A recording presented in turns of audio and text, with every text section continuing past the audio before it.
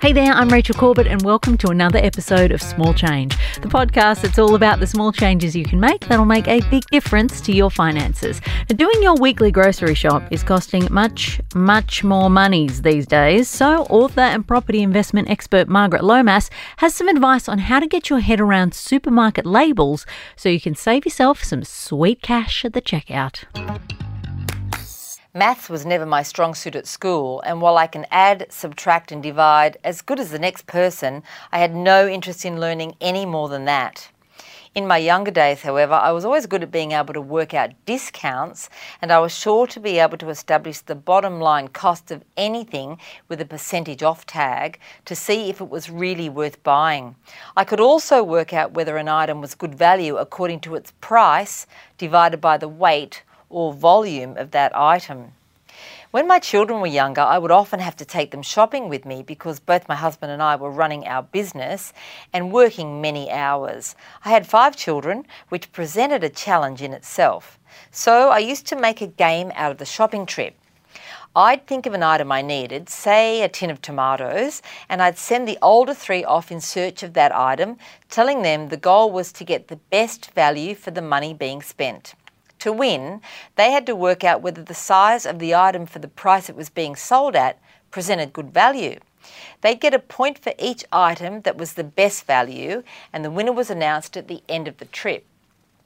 While it was fun for them at the time, they still talk about it today and admit that it gave them a strong sense of value, which they still have. They all now say that when they shop, it's ingrained into them to consider the size or volume of the item and work out the value as a result. It's a lost art, and the bottom line of knowing the value of an item results in the capacity to save money overall. When I talk to people about getting smart money habits, I always point out that small change can add up to not only better savings, but an overall greater net worth as you grow older. And so strategies such as this one are more important than they might seem. This is why you need to pay more attention at the supermarket and learn how to read the supermarket labels, and doing so is easier than it ever was when I was younger. You see, in 2010, the Competition and Consumer Act introduced the Unit Pricing Code. It applies to grocery retailers with more than 1,000 square metres of floor space who sell the minimum range of food-based grocery items and online retailers who sell the minimum range of items. Smaller retailers who aren't covered by the code may choose to adopt unit pricing if they sell the minimum range of items.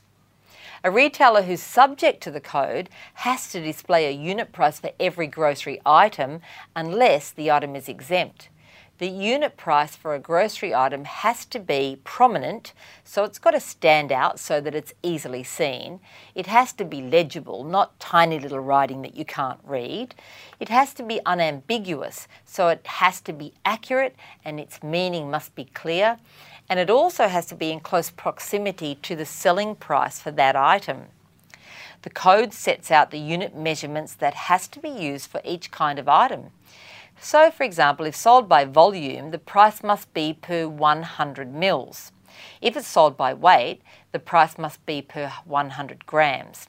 If it's sold by length, it's per metre, and if it's sold by number, it has to display a per item price for a pack of 40 or fewer items, or 100 items for a pack of 41 or more items.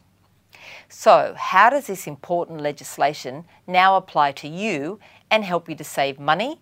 Well, I'll tell you after the break. I've been talking about the Unit Pricing Code. It all seems like just another complicated piece of legislation, but it is an important one because it makes it so much easier for you as a consumer to get the best value. Not everyone can carry out calculations in their head to establish where the best value lies, and many products on the shelves can be deceiving to look at. The impact of this change to the law is that it makes it much easier for you to get value when you shop and to not pay more for smaller items when the larger items represent more than double the value. You might think that a smaller item of a particular product will be the overall cheapest, but it doesn't always work out this way. For example, you may see a small bottle of sauce for $1 and a larger one for $2. To look at the product, it may appear that the $2 bottle is double the size of the smaller one, and therefore you buy the smaller one in order to spend less. In reality, it could be that the small bottle works out at 50 cents per 100 mils, while the larger bottle works out at 25 cents per 100 mils. Buying the larger bottle is an initial larger outlay, but provides you with twice the amount of sauce for the price. And as I keep saying, the small change you save when you get more savvy about everyday life, the more money you save and invest toward a future goal or your future financial security. Next time you're in the supermarket, don't just grab for what looks like the cheapest items on the shelf. Take some time to look past the displayed price and the cost per unit price, which will be displayed below that price, albeit in a smaller font. Do remember, though, that buying bigger doesn't always present a saving to you if you don't need that larger item and you only throw it out. That may be worse than just paying for the smaller item in the first place, depending on the price differential of that larger product. If the shop doesn't have unit pricing, then learn to work it out for yourself. It's fairly basic maths, and if it's something you didn't learn when you were younger, it's definitely something you can learn as an adult. It's an important step in implementing better overall money habits because it will enable you to save up that small change and ultimately create your own investment portfolio for the future. And isn't that what we're all here to do? Now, if you've got a question for any of our experts, you can drop us an email at smallchange@novapodcast.com.au, and I will catch you on Monday for another episode.